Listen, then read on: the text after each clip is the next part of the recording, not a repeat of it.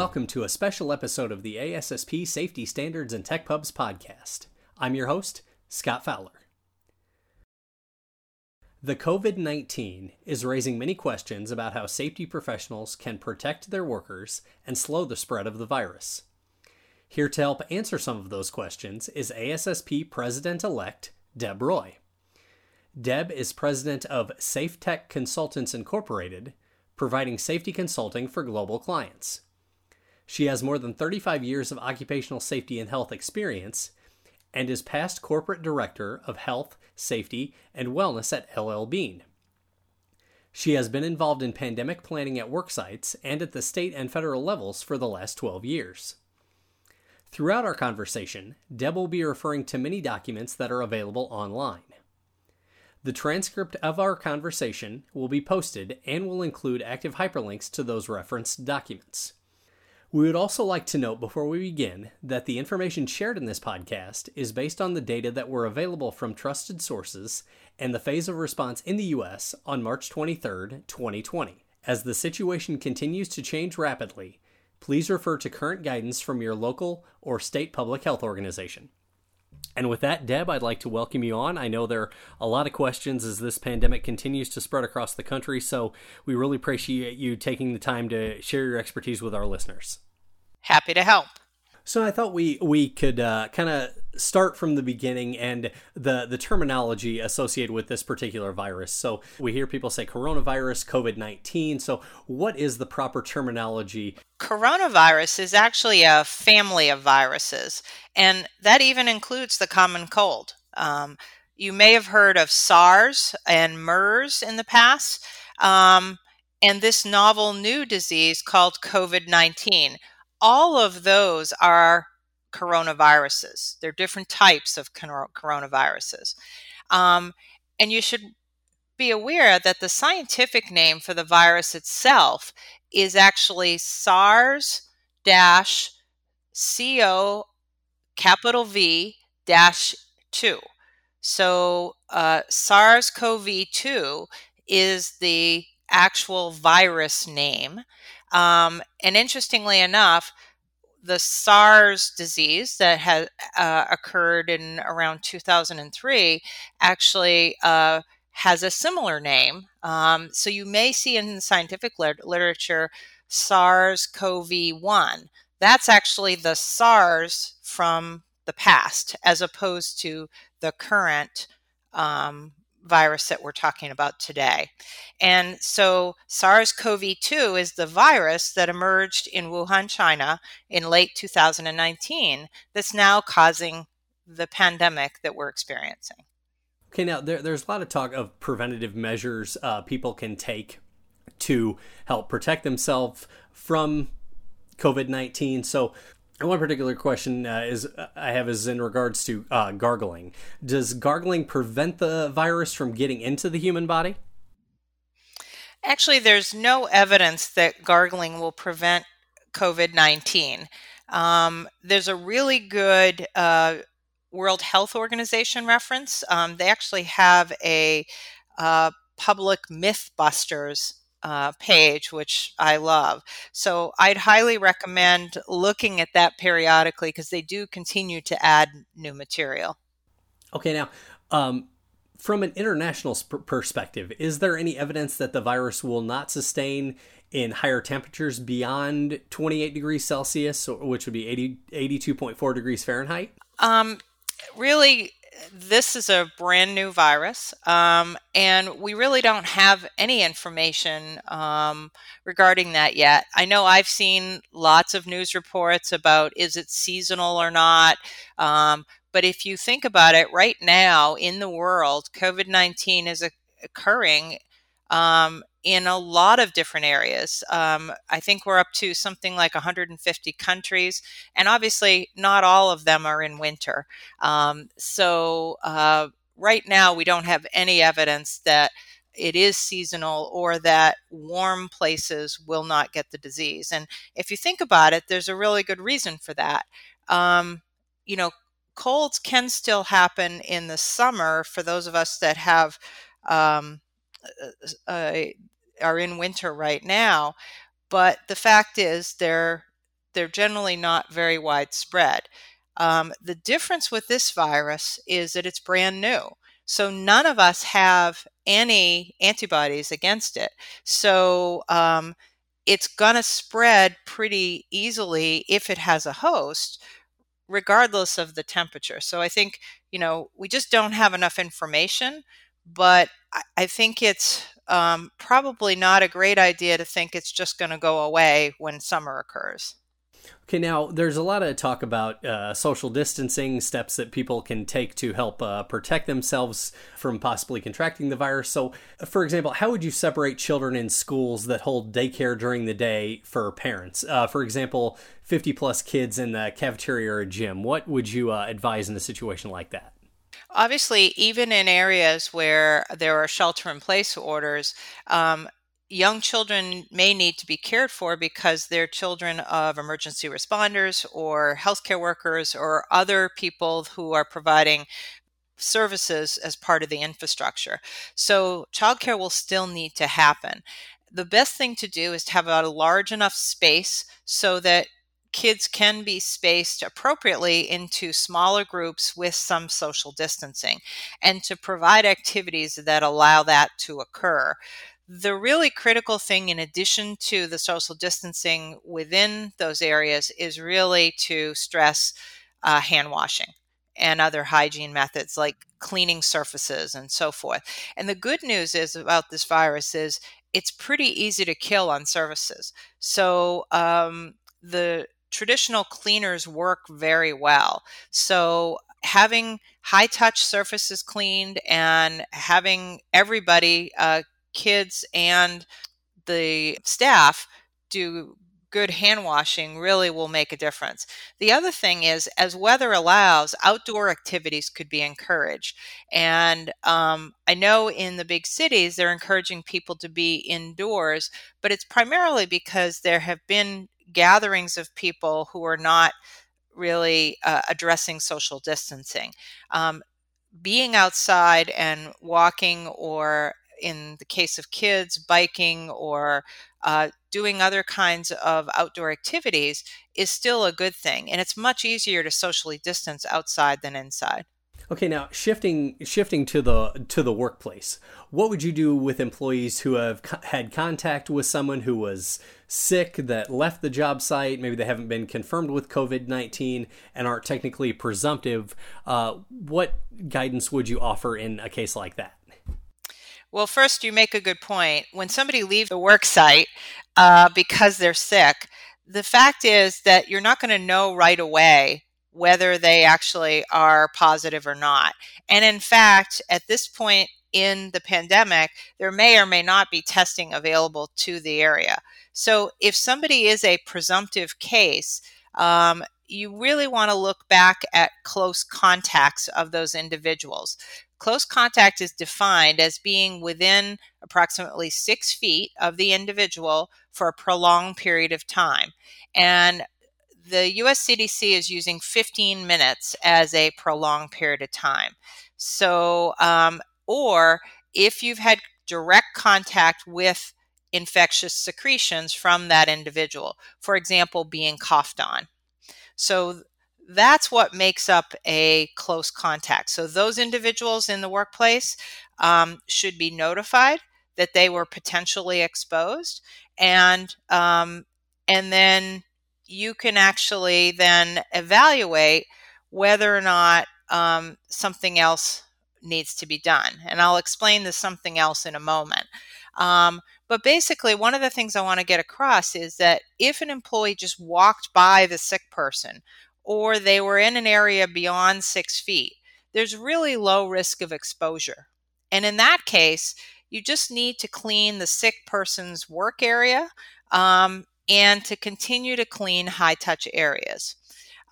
If indeed you do have close contact cases in a workplace, originally the guidance talked about having those people quarantine at home for 14 days.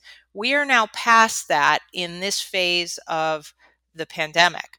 So all we would ask employees to do at this point is to monitor their health and take their temperature a couple times a day. They can still work in that situation. They still need to follow all the other social distancing guidelines and hygiene guidelines. But if indeed they start to have a temperature or they start to have symptoms, they need to notify the employer and stay home. Now, taking that a step further, how do we handle a situation if an employee comes into work and is experiencing the symptoms of COVID-19? Our concern is to limit exposure and keeping staff safe. Working from home is not an option. So what advice would you give employers to handle such a situation? So in that case, if the workplace has masks available, they should give the person a mask or ask them to use cough etiquette if that's not an option. And cough etiquette means coughing into their elbow or shoulder. And they should leave the workplace. If you need a moment for them to get a ride or something like that, put them in a separate area so that they're not exposing other employees in that case. But otherwise, if they can leave the workplace right away, they should gather their things and leave. Once they get home, they should call their healthcare provider for care and instructions.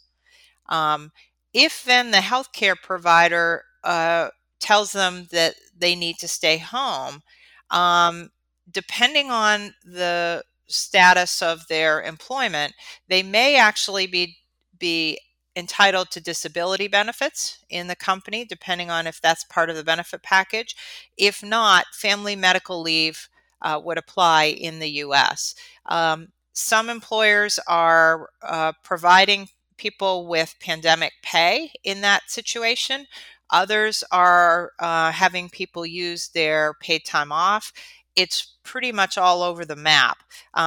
And at this point, there is no federal requirement as to the process that an employer uses.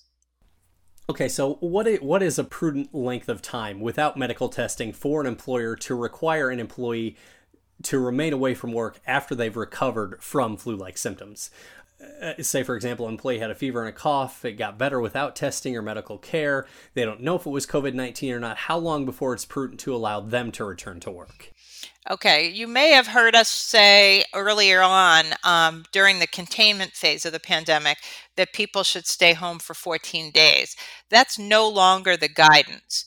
And the reason is that in many parts of the country, there is now sustained local transmission. And because of that, the guidance has now been changed. So the answer would be, if indeed somebody had symptoms, they need to stay home for at least 3 days or a full 72 hours after they have completely recovered. And what that means is they have no fever and they're not using any fever-reducing medicine like ibuprofen or Tylenol. And they also need to have improvement of their respiratory symptoms. In other words, they don't have shortness of breath, they don't have cough at this point, and at least 7 days have passed since the symptoms first appeared. So really what we're talking about is people being out potentially a week unless they have complications if they're treating at home. Okay, so another example. Say you have an employee who was medically confirmed with COVID-19. They are now symptom-free. How long before it is prudent to allow them to return to work? For those people that are tested and have had symptoms, they can return to work under the following conditions. They have a resolution of their fever without the use of medications like ibuprofen or acetaminophen. They have improvement of their respiratory symptoms and 2 negative COVID-19 tests. Now, keep in mind at this point that fewer and fewer people are getting tested if they can care for themselves appropriately at home. So this is probably a less likely scenario today than it was even 2 weeks ago. And then lastly, I want to just mention, if you have individuals that have laboratory confirmed COVID-19, but they haven't had any symptoms, in other words, they're asymptomatic, they can return to work in the 7 days since the date of their first positive test, if they've had no subsequent uh, illness. So there are some people that will test positive and will not have symptoms. There are other people that will test positive and they are what we call pre-symptomatic. They'll have symptoms that start a few days later. So in this case, if they're truly asymptomatic with no symptoms, then they still have to be out of work for the same 7 days. We discussed a little earlier about how heat and humidity can affect how long the droplets or the virus are held in the air. How so? And does lowering or increasing humidity decrease the viability of the virus? Okay, so data are pretty limited still because this is a new virus. There is actually a small new study by the US National Institutes of Health. It's not yet been peer reviewed, but it appears that the SARS-CoV-2 virus actually will dry out and then die on a surface over a period of time. Um, so the key here is that humidity may impact it. For example, those of us that are here in cold weather at this time of the year, it's pretty low humidity. So it's possible that on the surface, the virus may actually die quicker in those conditions. But that's only a theoretical piece of information right now. We don't know for sure. And a lot of what I'm seeing in the media is based on other coronaviruses and testing that's been done in the past. We don't have good information other than this one small study right now on surface contamination. Okay, now shifting back to the workplace and thinking about specific work environments. Say I work in a foundry or assembly manufacturing facility. What are the 5 most important things I can do in the next week to help protect myself from the virus? Well, at this point, if you haven't already done so, here would be my recommendations. First, to make sure that you have developed an infectious disease preparedness and response plan. The second would be to prepare to implement basic infection prevention measures. As we've talked about, washing hands, coughing in the elbow, making sure that surfaces are cleaned. The third would be developing policies and procedures for prompt identification and isolation of sick people, if appropriate. Um, the fourth would be to develop, implement, and communicate about workplace flexibilities and protections. And that's a pretty critical one. If employees know that they have protection, for example, if a company has a pandemic pay policy so that people that are paid hourly can be still getting their paycheck if they need to be out of the workforce. That's really important because that'll protect the whole group if those that are sick can stay home. And lastly, implementing workplace controls. And that's really the social distancing sort of controls that we've talked about. It's putting barriers in place. It's actually keeping people at least 6 feet away. For example, you may be able to rearrange conveyors so that people are at different workstations and they're on opposite sides so that you have natural separations.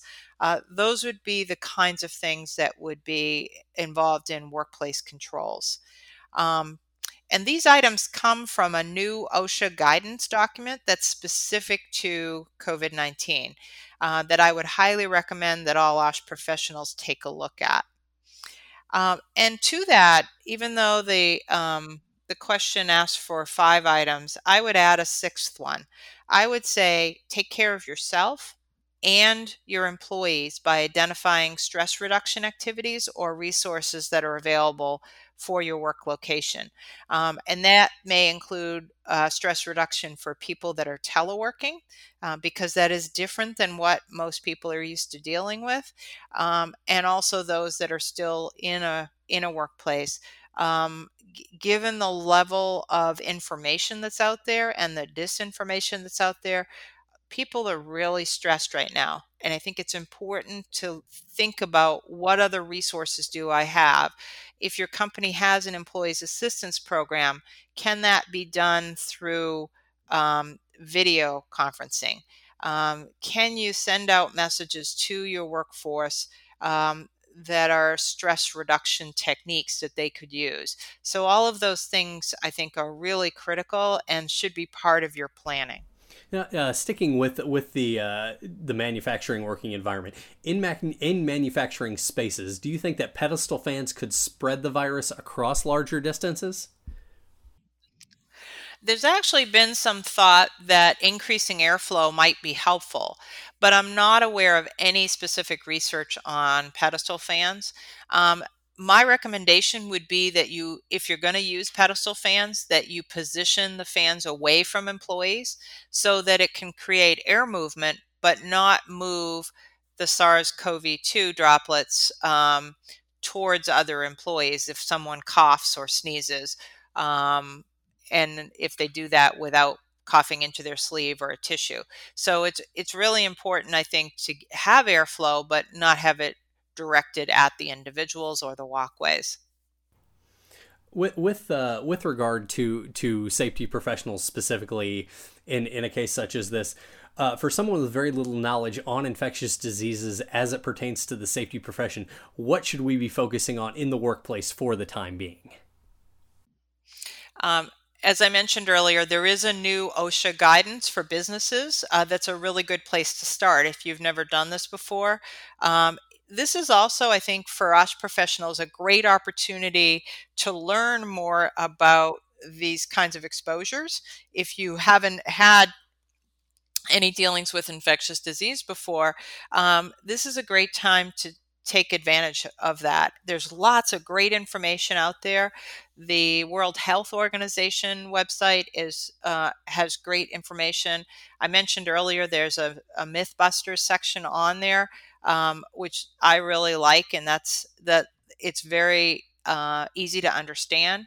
The Center for Disease Control in the U.S. has fabulous information as well, that's at a level that I think everyone can understand. So I would say use it as an opportunity to learn more, and those are the resources that I would focus on. Okay, now another example of how safety professionals, employers can respond in different working environments. Say you have a company in the utility industry that maybe have crews of 2 to 4 people in the same vehicle traveling 1 to 2 hours from a shop. Any ideas on how to protect workers when social distancing is not possible due to things such as the size of a vehicle? Unfortunately, in this case, there are not great options. Reducing the crews to 1 or 2 per vehicle would be preferable if you can do it, and then spacing them out within the vehicle. Otherwise, using strong personal hygiene practices with those employees is really critical. And ha- being sure they understand that they should not be working or traveling with others if there's any possibility of a respiratory illness, if they have any symptoms. Barriers are not typically possible in this particular case, but what you can do is make sure they have the tools they need. So, for example, providing tissues and a trash receptacle that they can throw them in immediately, having alcohol-based hand sanitizer available that's at least 60% alcohol. And that's because these crews may not have hand washing available. Once they get to a location with hand washing, they should use soap and water. And that's still the best technique. You really only want to use hand sanitizer when you can't get to soap and water. And then giving them disinfectants or disposable towels and wipes so that they can clean the work surfaces and any high touch surfaces on the vehicle. For example, the handles, armrests, those kinds of things. For those looking to develop a plan for their specific workplace around this, is there an infectious disease prevention and control plan available, or any examples and templates that organizations are currently utilizing? Yes, there are. There's guidance from CDC, and they do have a worksite section on the CDC website, and they have great guidance for employers in that section. And also, as I mentioned earlier, there's the new document from OSHA. Going back to our utility worker example from earlier, utility workers must deal in public spaces, linemen and meter techs. So moving beyond PPE, is there anything we can do to encourage facilities to be kept healthier, like better ventilation or increasing fresh air intake? Um, like the question before about the pedestal fans, there isn't anything in the research that addresses this yet, but it makes sense that more airflow and increasing fresh air uh, would improve the situation. So I think that's a great opportunity, and then also to keep the cleaning going with the high touch surfaces, because that's probably the most critical, in addition to hand hygiene.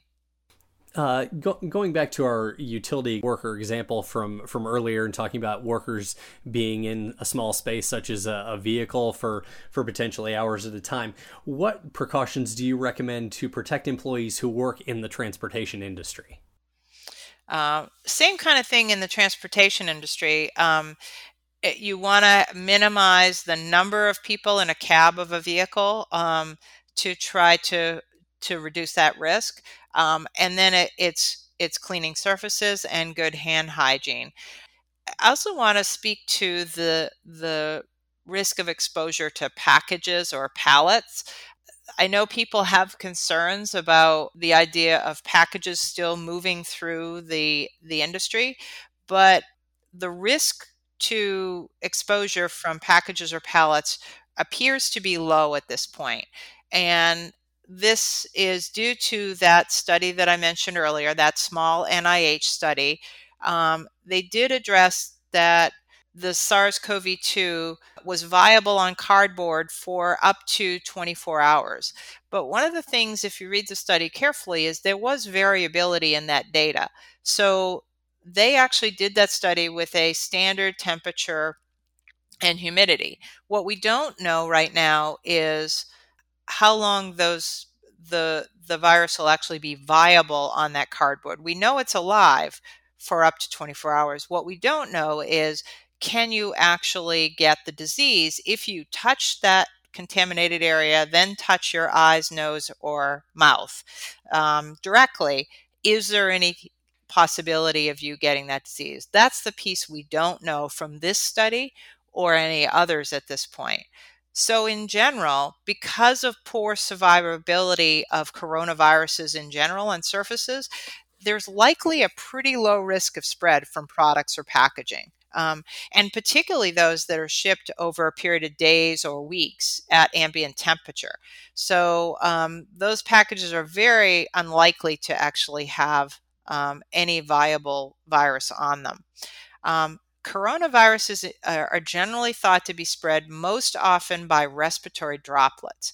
And currently, there's no evidence to support transmission associated with imported goods. And there have not been any cases that we're aware of in the United States associated with imported goods. So there's a lot of rumors swirling around this issue, and I want to just put those to rest. Imported goods are not a risk. The time it takes for products to travel is generally weeks, and so the virus is not going to survive on an imported good for that period of time.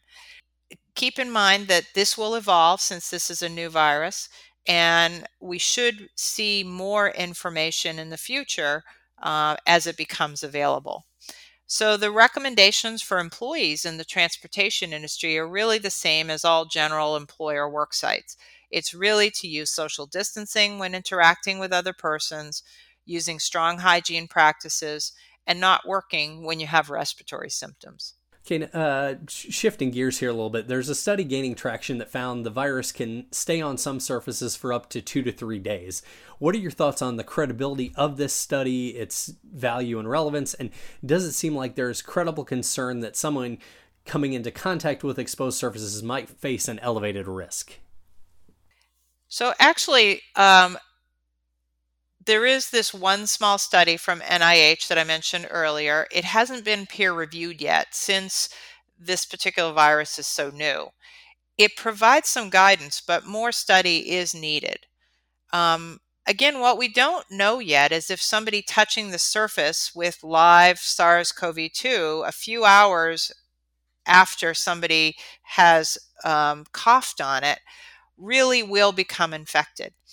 According to CDC, it may be possible that a person can get COVID-19 by touching a surface or an object that has the virus on it and then touching their own mouth and nose.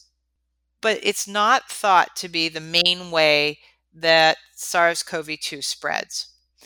The main way that it spreads is through droplets, and that means somebody coughing directly on you or directly onto a surface that while it's wet, you touch and then touch your eyes, nose, and mouth. Or mouth. So the idea here is hand washing really is a great way to minimize that, and obviously not touching your face as well. Continuing on that note of how long the virus can live on surfaces, do we know how long the virus can live on paper, such as mail, for example? Right now, we don't know. And again, what we have is the study that I mentioned. They didn't look specifically at mail, but again, the likelihood of transmission through the mail is very low.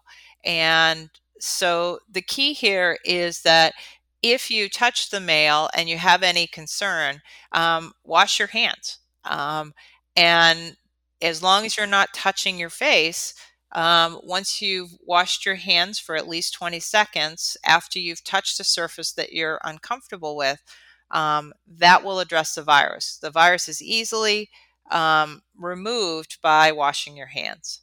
Okay, now there's been a lot of conversation around COVID-19 regarding PPE. Now, can you recommend protocols for the specific PPE needed when entering a residence that may have sick or quarantined individuals? Sure. There is guidance on the CDC website specific to public health personnel who enter a residence. They do specify the PPE needed, and it's essentially a gown, gloves, mask, eye protection, and or a face shield, depending on the procedures being done. It is risk specific, so I would suggest taking a look at that public health guidance. It's very detailed on the CDC website. Okay, now as this pandemic has continued to spread, there's been talk of flattening the curve and the steps we can take to help prevent further spread of the virus. Now, has the U.S. already had the coronavirus wave? In December and January, everyone thought they had the flu or tested negative and taking several weeks to heal. So what's your thought on where the U.S. currently is on the trajectory of the virus? Actually, the first case that we're aware of happened, I believe, January 21st in the U.S., which was a travel case. We don't really know if there were cases prior to that. And the best way to determine the answer to a question is to do serology testing of those who were ill during the time frame you mentioned in December and January. We're in the early stages in the US of developing a process to do serology testing. And serology testing, by the way, is a blood test. What it does is it actually looks at whether or not you have antibodies to that particular virus. And so, given the need to focus right now on caring for those that are currently ill, and using personal protective equipment and so forth to do that, it's going to take some time and for this kind of thing to be available. And likely the serology testing won't be available till after the pandemic is over. So I have provided a link. There is a method that's been identified for serology, but it's not going to be something that you should expect to happen during the actual pandemic. It'll come later. Be sure to listen to part 2 of our conversation with Deb Roy for further insights on the impact of COVID-19, including OSHA record keeping on cases of the virus, PPE, social distancing in the workplace, and more. You can find a recording of Deb's recent coronavirus Ask the Expert Q&A and other useful information about COVID-19 at ASSP.org/coronavirus. Thank you for listening to this special episode of the ASSP Safety Standards and Tech Pubs podcast. Be sure to subscribe wherever you get your podcasts. You can also connect with us at ASSP.org and follow us on Twitter at ASSP Safety. We'll see you next time.